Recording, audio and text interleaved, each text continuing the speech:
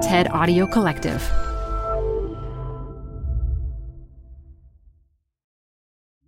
Got a business problem? There's a TED Talk for that. Stay updated on everything business on TED Business, a podcast hosted by Columbia Business School professor Modupe Akinola. Every week, she'll introduce you to leaders with unique insights on work, answering questions like, how do 4-day work weeks work? To will a machine ever take my job? Get some surprising answers on TED Business, wherever you listen to podcasts. You're on the road for months on end. You miss holidays, you miss seeing your family. You're so tired on a daily basis that even talking on the phone sounds just exhausting. Meet Amy Cragg. I cannot imagine spending my days the way she does. I'm a professional distance runner. Is that a job? Yes, it is.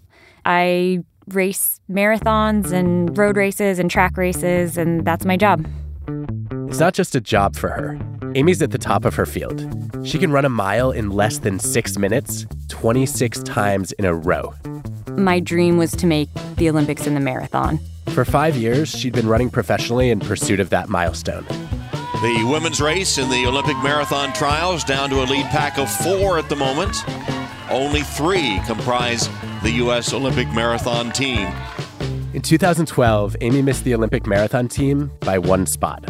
In a race that took her nearly 2.5 hours, she was just 1 minute and 12 seconds too slow. A bittersweet moment as she finishes in 4th place. 4 years later, she had another chance. It was 2016 in Los Angeles. After all that grueling training, Amy started out in the front of the pack and stayed there for over an hour. But halfway through, Amy started to struggle. And there was one point where I started kind of hurting, and I think I said this feels a little spicy. It was just a little too much in my legs for knowing I still had 13 miles left. I could completely bonk and not be able to finish. Then something wild happened. Amy was running neck and neck with one of her toughest rivals, Shalane Flanagan, Olympic medalist and holder of 3 American records. And Shalane actually slowed down to help Amy. She was like, you know what, it's okay. We're going to stick to each other. We're going to cross that finish line together. I was like, okay, this is going to be good. So who won? I won. I ended up winning. Amy Cragg, redemption 4 years ago, and now the winner. Shalane helped me every step of the way to give me the best possible chance of making that team.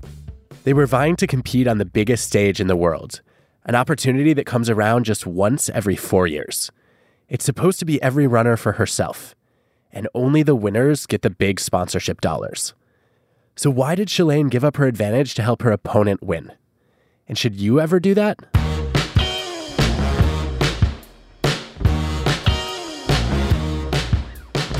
I'm Adam Grant, and this is Work Life, my podcast with TED. I'm an organizational psychologist. I study how to make work not suck. In this show, I'm inviting myself inside the minds of some truly unusual people, because they've mastered something I wish everyone knew about work. Today, rivalry, and how it can bring out the best in us, rather than the worst in us. Thanks to Accenture for sponsoring this episode.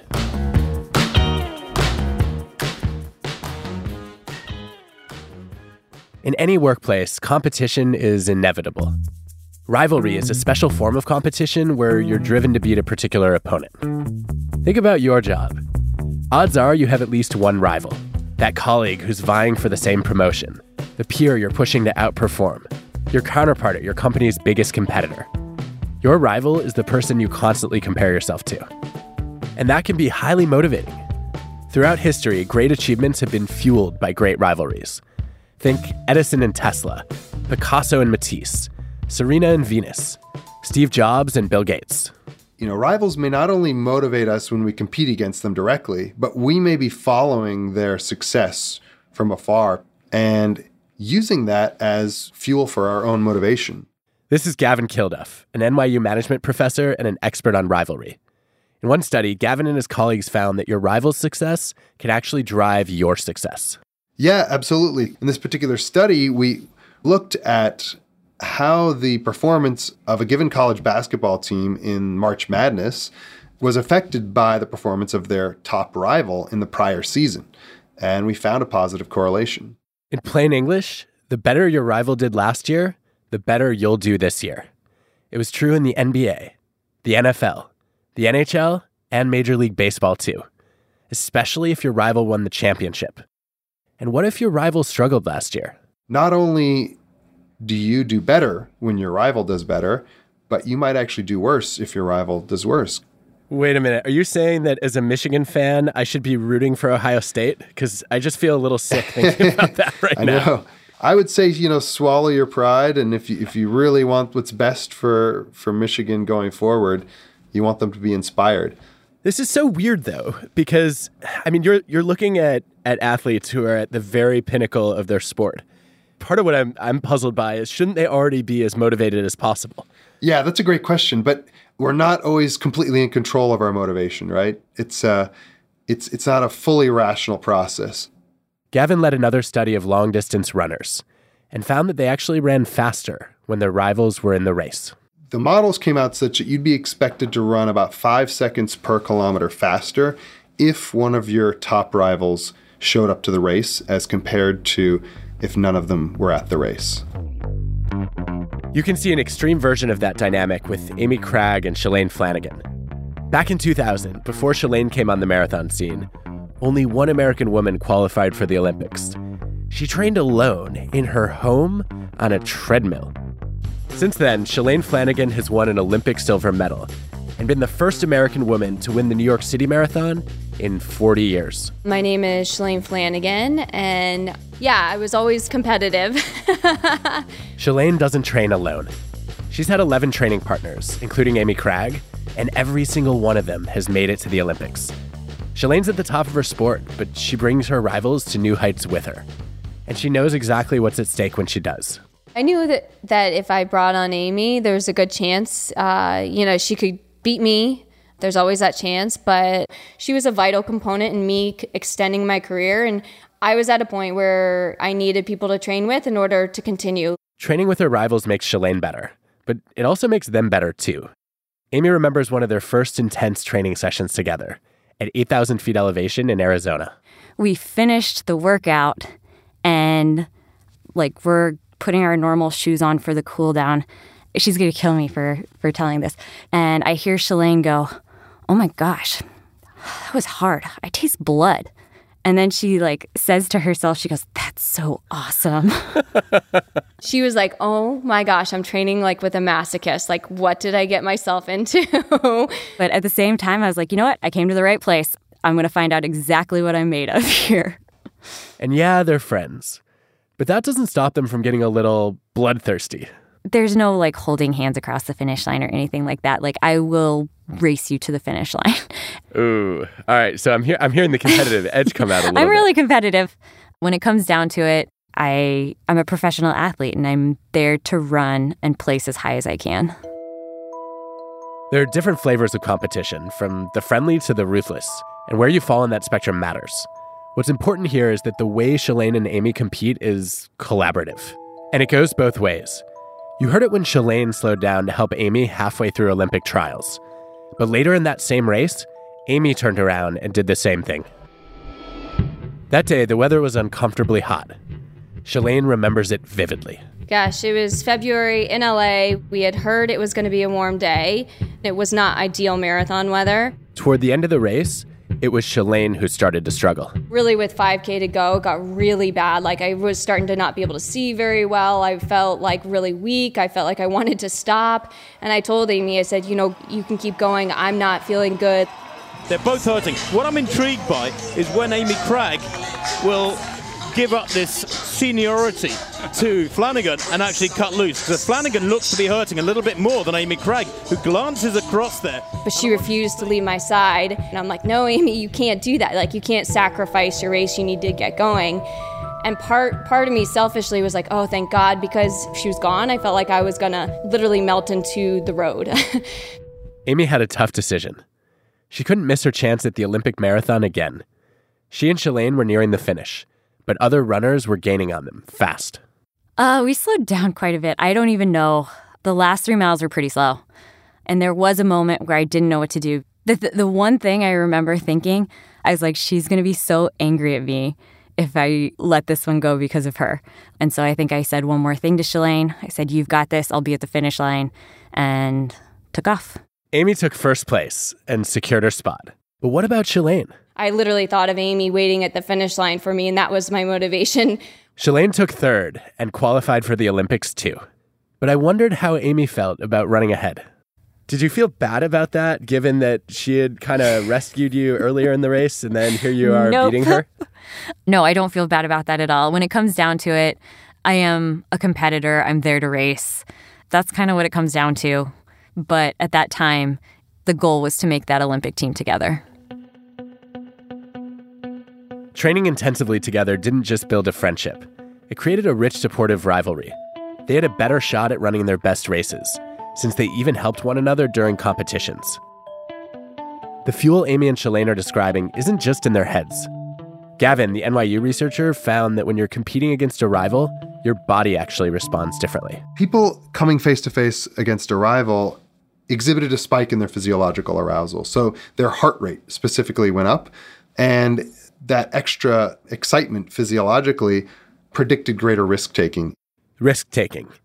It might lead you to a bold idea or a creative new direction, but it could also guide you down a destructive path. One of Gavin's experiments was with students at The Ohio State University.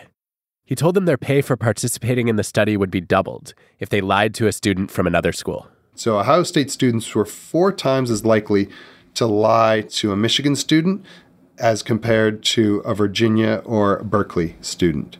Wait, I knew there was a reason why they keep beating us in football. Yeah. I think they've been cheating all along. Exactly. The stakes of competition are really high when you're competing against your rival. And so what I've found is that people become just more willing to do whatever it takes to defeat their rivals. They will be more likely to try to cheat or lie to get an advantage and to actually end up outperforming the rival. I heard a version of this recently when I was on stage with Sir Richard Branson, the billionaire founder of Virgin. Back in 1990, Branson was working to get his airline, Virgin Atlantic, off the ground. So let's talk about airlines a little bit.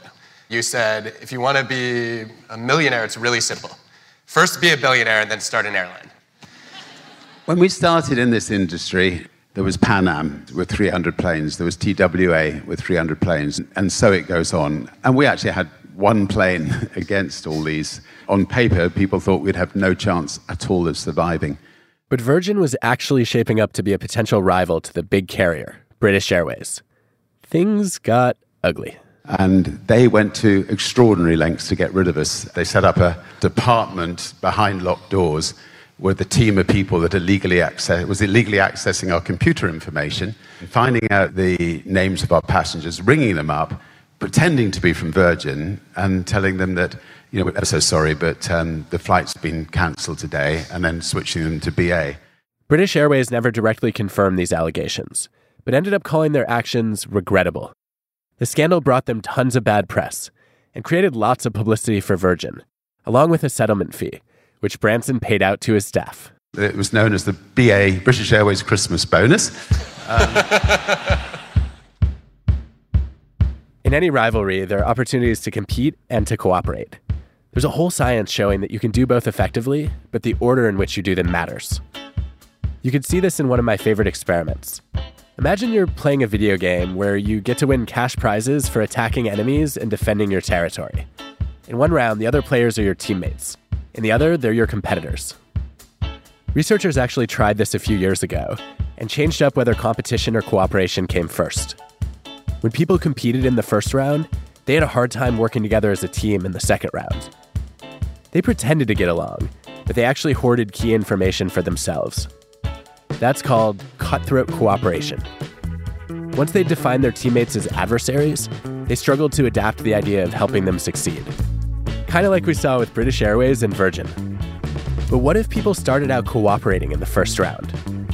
It turned out they made a smooth shift to competing in the second round. They naturally adopted a pattern of friendly rivalry, where they tried to beat each other, but not to undermine each other. So think about what that means for your own rivalries. Your early interactions can cast a long shadow. When you first come across some new competitors, you might try getting off on the right foot by complimenting their work or even inviting them to collaborate. If you want to build a supportive rivalry, it's about more than just starting cooperative. You have to have a reason to cooperate. Some colleagues of mine have studied that in an unexpected industry, food trucks. To check it out, let's go to Houston. Oh, we have a lamb, pork loin, pork ribs.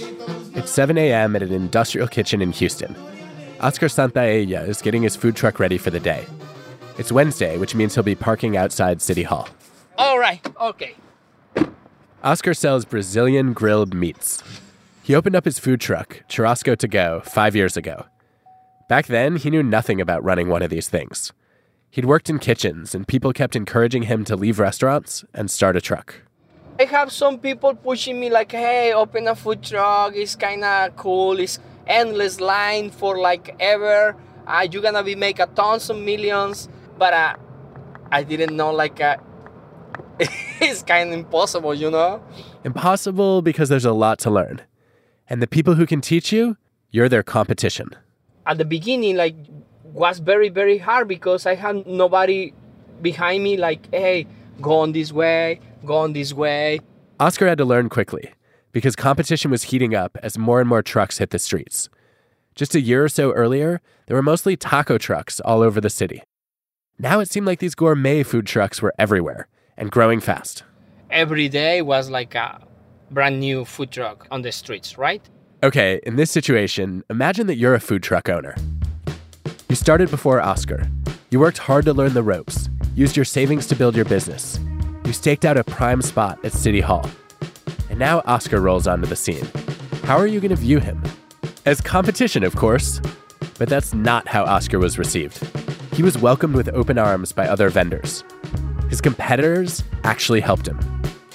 One of those supportive rivals was Guli Essa, who stepped in early on when Oscar was about to run out of money. Guli's truck is called It's a Wrap. It's a spin-off of the movies, so all of the wraps are like names related to film. The crowd favorite is the Bollywood that happens to be the Indian influence one. So she called me the Friday, hey, this is Guli from It's a Wrap, blah, blah, blah. Can you cover me tomorrow for an event? Yes. So she said, it's going to be good, so be ready. She helped him get into a new space to sell and earn some money in a tough time. Oscar was overwhelmed with business that day. In the weeks that followed, he and Guli started working together at prime real estate around the city. And this happens all the time in Houston. I never seen them looking on me like a competition. No, they never think on that way. You know what I'm saying? They say, okay, let's give a hand, Oscar, right? So that's what I like it. It can't be one-sided. A few years later, Guli put her food truck on the back burner. You know, I had a child very late in life when I thought I couldn't have a child. So I was like, baby, you know. Yeah. So I was like, forget the truck. I'm all about this kid. And when Guli was ready to get back in the game, she had lost some of her key relationships with the places where food trucks could park. I was kind of out of the loop. And then when my child got a little older and I needed to work more, I had to go to Oscar and be like, hey, now I need your help because you're out there and I'm not, and I need to get back in there. He was, of course, oh, yes, call this person, you know. Why would Oscar and Guli do this for each other? They aren't just being nice. Psychologists find that rivals become allies when they form a common identity that transcends their differences. Instead of competing against other individuals, you see yourself as part of a group that's working together to achieve larger goals. That might be a group of tech companies collaborating to teach coding boot camps in rural towns, or a group of podcasters working together to attract new listeners to the podcast world. In the case of food trucks, competitors don't always work together. New York City is known to be more cutthroat. And in Austin, where there's lots of flexibility, it's common for trucks to work independently. But in Houston, where city regulations are getting increasingly tight, rivals banded together to fight for opportunities. You can just see by the number of regulations that the city has implemented on food trucks, just how much the industry has changed. Oscar's daughter, Emily, has been working for his food truck for a few years, since she was in high school. I was 16 probably, started helping out on weekends. So really it was just kind of the norm for me growing up. There are all kinds of rules and regulations, many of them new. You need permits to park in certain areas. There are hefty fees to set up at truck festivals, and rules about how close you can park to another truck. To grow the food truck economy overall, the owners have to channel their competitive instincts toward building a coalition. I think we have come to the conclusion that the more we work together and help each other out, the easier it is for everyone. If you band together, the city and the government will notice and realize, like, hey, like, we can't just put them on the side. If you succeed in building the industry with your rivals, you can expand the pie and everyone will get a larger slice. The food truck community in Houston has evolved a collaborative culture. But if you want to build a cooperative vibe with your rivals, there are deliberate steps you can take, even when the stakes are really high. More on that after the break.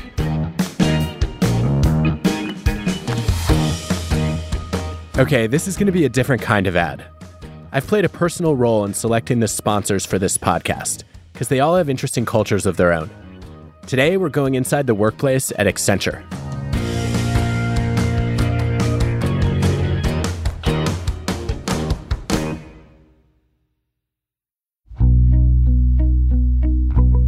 I was given an opportunity to have a whole new career. This is Dorian Twiggs. She used to be a mortgage underwriter, which was my specialty. I had been doing that for over a decade. One afternoon, Dorian was at home in Detroit. It had been a hard day. I had a cousin who passed away, and I literally was just sitting, and I was just breathing. And the phone rings. On the other end of the line was a job offer from Accenture. They wanted to hire her as a mortgage underwriter. She'd have to move to North Carolina. I just kind of said, why not? And I was comfortable underwriting mortgages, so I'm like, oh, this will be a breeze. She made friends quickly and loved her new job. But then there was a problem. There are times where people are just not refinancing. People are not purchasing. There is no work. What do? You lay those people off. That's what a lot of companies do. Even though the evidence is clear that massive job cuts are a bad strategy, you often end up having to replace the very people you've let go because you underestimated how critical they were. Meanwhile, those who stay end up with survivor's guilt, and they fear that they'll be next, which can stifle their creativity or motivate them to jump ship. So I was excited to learn that Accenture had a different approach. They believe talented employees are worth keeping, even if that means training them in an entirely different field. Accenture has a whole program around that. It's called New Skilling. Dorian learned about it when Accenture gathered dozens of Charlotte employees together. And there was a sign up that said Accenture Technology. And I remember sitting next to a guy who said, oh my God, they're going to put us in technology. And I laughed at him. I'm like, there's no way they're putting me in technology. But Accenture's philosophy is that employees can surprise a lot of people, even themselves. Dorian signed up to become a specialist in technology testing. I'm like, how do I make a career out of technology when I'm competing with people who have studied this? Because that's what they're into. The training was intense. It was a roller coaster. There were tons of experts who came in. They made it themselves available during the weekends, but it was still scary. 6 weeks later, Dorian was certified as a technology specialist. Today, she's thriving in Accenture's technology department. I'm in a career now that I didn't even know existed. And she hopes to become a mentor in the New Skilling team. Because I would love to pay it forward. I would love to talk to people and explain how it's okay to be scared. It's okay to be nervous. It's okay to start from scratch, at whatever age you are. It's okay. It works out. Dorian was recently named a Tech Star, an award that goes to only 1% of Accenture's technology employees. Sometimes I look back and I still cannot believe I am where I am at today. I have learned so much. I've grown so much. It really has taught me that I am limitless. Accenture is working to become one of the most truly human companies in the digital age. Learn more at accenture.com/careers.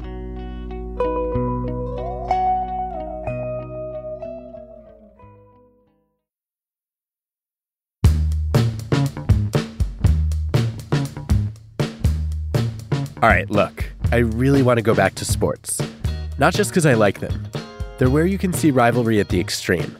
The same stars competing intensely, over and over, with their careers on the line in front of the whole world. With Norway once again at the top of the Winter Olympic medal count, many are wondering what is the secret to the country's success. When I watched the 2018 Winter Olympics, I kept wondering, why is Norway so dominant? 39 medals, 34 in skiing. How did a nation with only 5 million people set a record for the most medals ever by a single country? To find out what their secret sauce is, I started reaching out to some Norwegians I knew. Sure, it helps that they have a lot of snow. They invented competitive skiing, and some parents there even put babies on skis before they can walk. But I kept hearing about how their culture of rivalry is a key ingredient in their success. So I went to Colorado, where the Norwegian Olympic team was kicking off the ski season at Copper Mountain. It was opening day, and some people were goofing around. There's somebody wearing what looks like is that a rabbit? No, it's a fox suit. At the bottom of the slope, I found Axel Lund Svindal. He looks like Thor on skis. I am downhill skier. Not just any downhill skier, though. No, I'm a competitive downhill skier, and I guess you could say I'm a fairly successful downhill skier. So when you say fairly successful, how many Olympic medals do you have? I have 4 Olympic medals, so 2 golds and 1 silver and 1 bronze. And that's only fairly successful to you? Well, I have 5 World Championship titles, which is probably more impressive, if you can say that like that, than 2 Olympic titles. A skier that decorated should be fiercely competitive. But Axel and his Norwegian teammates live and work by an unusual code. 2 decades ago, when Axel was 18, he met an upstart named Kjetil Jansrud. He's only 15, but we had some timing, I remember, and he was pretty fast too, kind of annoyingly fast. So You wouldn't root for me then? Kjetil has won 4 World Cups and an Olympic gold, a silver, and 2 bronzes. That makes him Axel's biggest rival.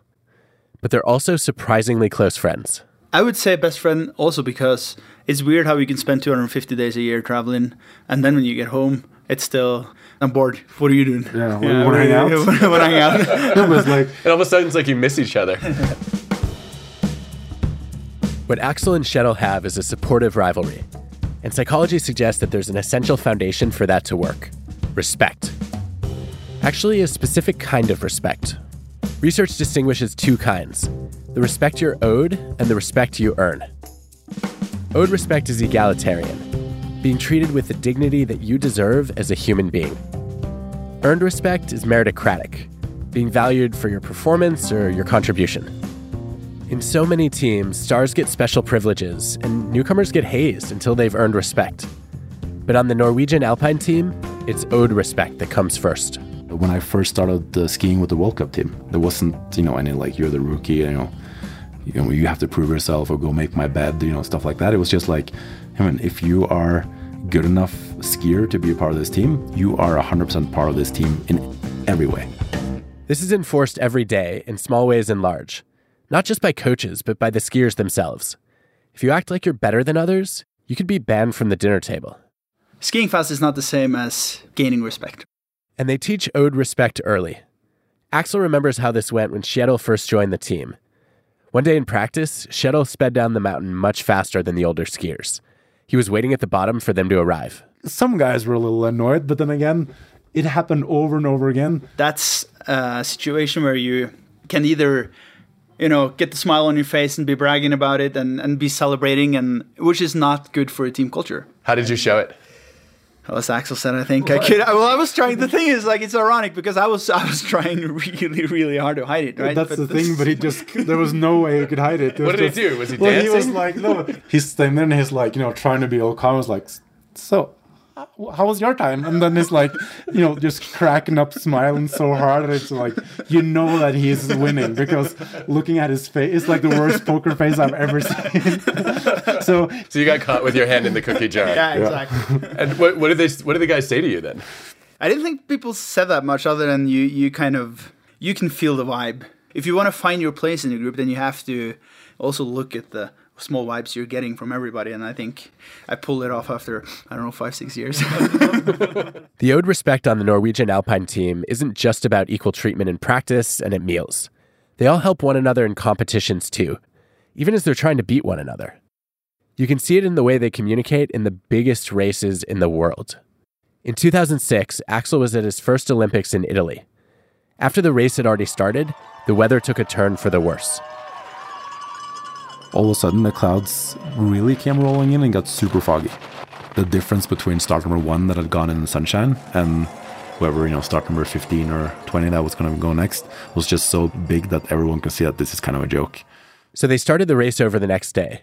But 2 other skiers on the Norwegian team had already been down the ski run. Which is crazy when you think about it, because that means that they had tried the course and they got to go on the same course over again. It's a huge advantage. It's a huge advantage. But what they did is that they tried to take me and Ahmad through the course turn by turn to tell us how it was. Did it ever cross your mind, though, like, holy cow, these people are potentially giving up Olympic medals to help me? Yeah. There was Do you think that's normal? Well, I think it didn't seem that crazy, actually. I mean, it seemed like a really good, smart thing to do. Axel didn't win. But his teammates also got the extra information about the slopes, and one of them ended up with the gold medal. Like running, skiing is an individual sport. It's supposed to be zero-sum. Every skier for him or herself. Their livelihoods and their legacies depend on beating their rivals. In order for someone to win, someone has to lose. But here are skiers vying for the Olympic gold medal, telling their competitors everything they know about the course. A Nordic code of humility, known as janteloven, states that no one is better than anyone else. The philosophy is introduced in their youth sports programs, which generally focus more on learning and development than individual rankings. There is a culture of sharing at all levels, and we compete when we have to. This is Tore Overbo. He was an Olympic rower, and now he's the director of Olympiatoppen, the Norwegian organization for training elite athletes. He stresses that even in a highly competitive individual sport, you can still have a team where people try to make each other better, despite the fact that on race day, you might lose to your teammate. We think it's a better way to achieve the highest performance levels possible for individuals if they don't have to compete all the time. They should share knowledge, they should share secrets, because the point is not to beat the kid on the other side of the street or in the neighboring city or in the neighboring valley. It should be about beating those that do not speak Norwegian. Very good. The sharing is another sign of owed respect that helps to bond the team together. But there's something else too. Like in the food trucks, the individual competitors see themselves as part of a larger group, Norwegians against other countries.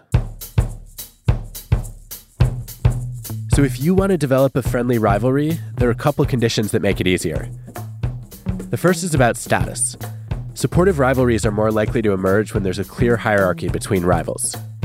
There's evidence that people have less conflict and are less cutthroat when they agree on who has higher status or seniority.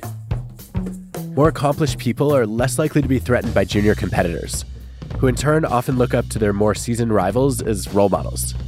Sort of like a mentor-mentee relationship. Which is what unfolded for Axel and Kjetil. Being a few years older, Axel was the first to reach the pinnacles of success at the Olympics and the World Cup. He respected Kjetil as a rising star, and Kjetil looked up to him. I mean, in that case, I think that similarity is being reduced a little bit, which could take a little bit of the edge off the rivalry, a little bit of the intensity. That's rivalry expert Gavin Kilduff again. You might actually see a rival as kind of an apprentice to some degree. And, you hear about athletes who talk about passing the torch on to the next generation. I think that's a perfect example of cooperation, taking the negative out of rivalry. A second condition that supports friendly rivalry has to do with how we handle emotions. And here we can learn something from the Norwegian skiers too. If you're in a really cutthroat competition, when your rival loses, you might feel schadenfreude. It's a German word that literally translates to harm joy. Pleasure at another's misfortune. Ouch. And in typical competition, when your rival wins, it's natural to feel green with envy. But in friendly competition, the emotions are a little more complex. Here's Kjetil.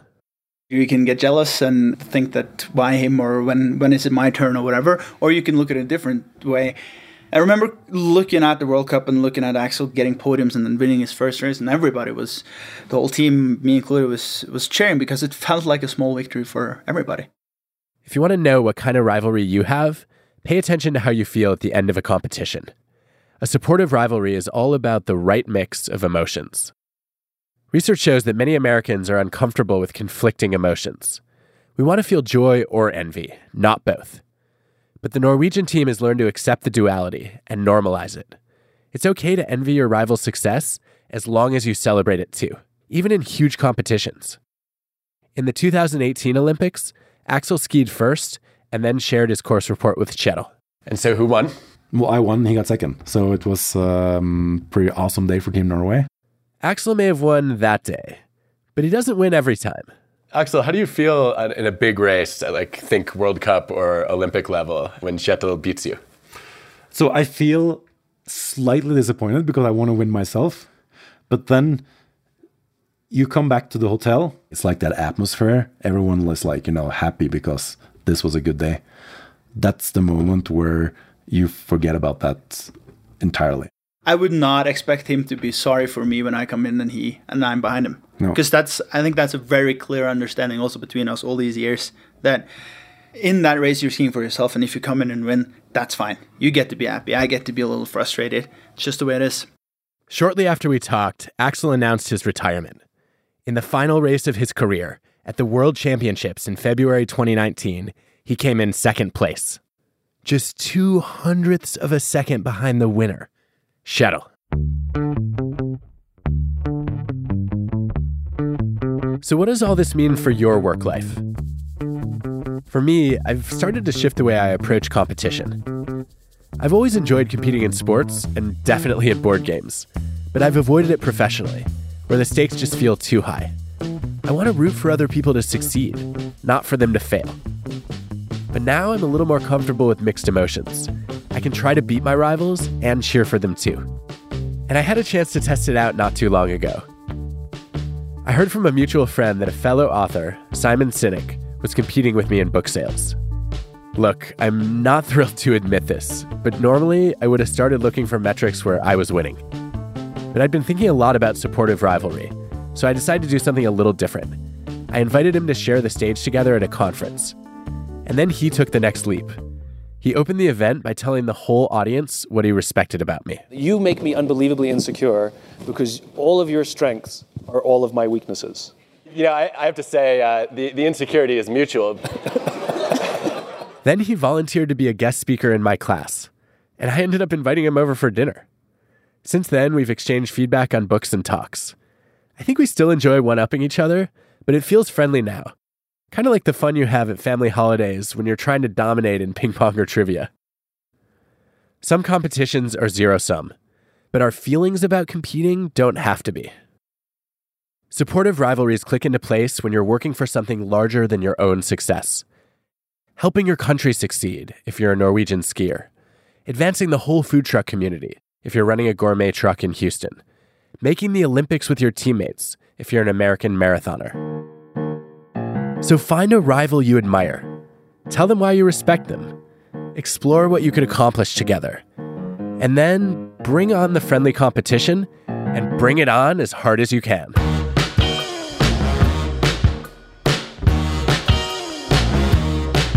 Work Life is hosted by me, Adam Grant.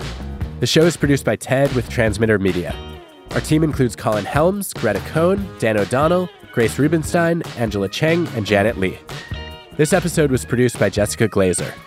Our show is mixed by Rick Kwan. Original music by Hansdale Sue and Allison Leighton Brown. Ad stories produced by Pineapple Street Media. Special thanks to our sponsors, Accenture, Bonobos, Hilton, and JP Morgan Chase. For introductions, thanks to David Epstein and Tom Ratcliffe with The Runners, Rainer Indahl, Nikolai Tongan, and Anakin Jebsen with The Skiers, and Scott Sonnenschein with the Food Truck Owners, as well as for the research there. Also for their research, Christy Rogers on respect, John Hollenbeck, Michael Johnson and their colleagues on how the order of cooperation and competition matters, Nancy Katz on integrating cooperation and competition, and Jennifer Acker on mixed emotions. Next time on Work Life. I met with a venture capitalist, and during our meal, I put the chocolate dessert ball in my mouth. It was actually part of his extremely expensive marble art collection. How to overcome the awkwardness of networking and build lasting connections. You know the classic study of Olympic silver medalists looking unhappier than bronze medalists, right? That's the study? Yeah. It was after the 1988 Olympics. You freeze frame at the end of different races.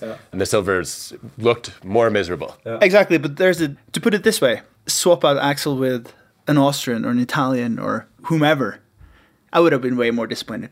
If I didn't really use my chance in that Olympics to ski fast enough to get the gold medal, I'm so happy that my teammate did it instead of actually someone else.